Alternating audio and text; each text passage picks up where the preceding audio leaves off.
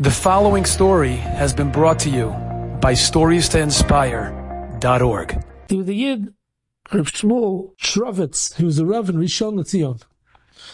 It's brought in the Sefer Madani Shmuel, lived in Rishon LeZion, and there was an old man. His name was Reb Leib. Reb Leib was a Russian Oleh. He was already in Eretz Yisrael for 15 years. And he became very, very choshev Yid, sat and learned the whole day.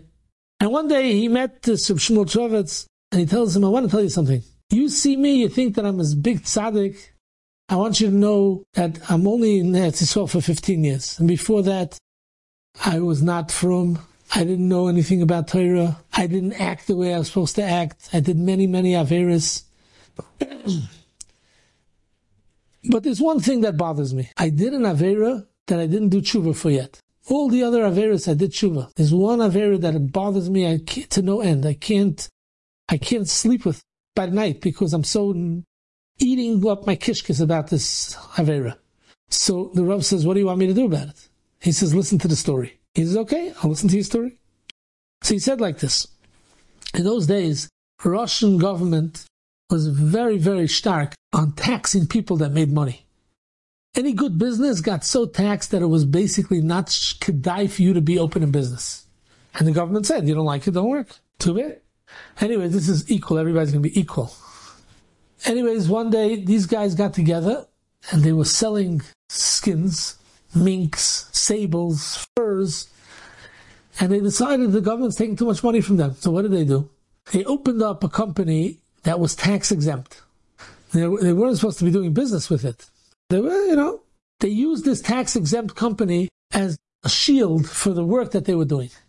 And there was 10 guys involved in this business, and everybody kept the promise, everybody was working hard. And there was one guy who decided that he's slacking off. Anyways, Reb Leib said that he had an older brother, and he didn't take no garbage. And he called in this guy, and he says, I'm giving you a warning. If you don't start doing your work properly, I'm going to throw you out. After 3 months of he not getting better, the brother went and threw him out. So what did this guy do? He went to the authorities and he told them that these guys are all in business and they're making money and that they're putting it under a tax-exempt organization and they're stealing from the government. So the government right away came down and they caught them and they gave them a very big fine. And everybody knew who it was. So what did these guys do? They went and they wrote up a whole maisa about this guy. And his brother gave Reb Leib the letter to mail it out to the authorities. And sure enough, the authorities came into his house and they confiscated his money and they took away this and that. And he got paid back, Shingemo, 10 times more than they got. He says, now I'm learning and I see that I did a terrible avera, mastering on another Yid's terrible avera. And I want kapara for it. So I want you to help me. So the Rav says, what do you want me to do? You want me to go to Russia and find this guy? This is from 50 years ago. How am I going to find him? He says, no, I didn't ask you for that. That's not what I'm asking you for. He says, what should I do? He says, I want you to give me an eitzah what to do. And you should paskin that that's the eitzah, that's this. And when I do that, what do you tell me to do? When I do that, I'm potter. And that's going to be my kapara. And then you'll write up the shtar or the psak din. And then when I die, I'll take this shtar and I'll show Bezdin that this is the psak that they gave me in the Olam HaTachton, and Olam HaElyon accepts the psak from the Olam HaTachton. So, Reb Shmuel said, no problem. He's going to set a date for a Torah. And he called in the other Rabbanim from Rishon LeZion, Reb Yehuda David Volpa, and Reb Yosef Azran, that on next Wednesday at 10 o'clock in the morning, we're going to have this Torah.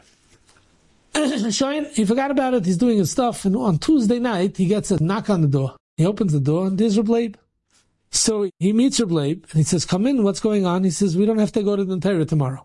He says, why? What happened? He went back to Russia? He says, no, I didn't go to Russia. He says, what happened? He says, I'll tell you what happened. I went to Kupat Cholim, and I go to Kupat Cholim, and I see a guy there, an older guy. I recognize him. He looked very familiar. I started talking to him, and I asked him where he's from. And he tells me he's from the same city where this guy lived. So I asked him, do you know this guy? He says, do I know this guy? He's my father-in-law. I'm the son-in-law. So he says, really? Come, I want you to come to my house. The guy came with his wife, and they came for a visit, and they served some good vodka, and they schmoozed about the good old times. And then he tells him the whole story, how his shver mastered on him, how he mastered back on his shver. And the wife says, I remember the whole story, and I remember that they came and they confiscated this and this amount of rubles, and this amount of this and that. Oh, they found out the exact amount. So he came back to Reb Shmuel, and he tells him, this is the exact amount. I want to pay. So he says, listen here, does the girl have brothers? Yeah.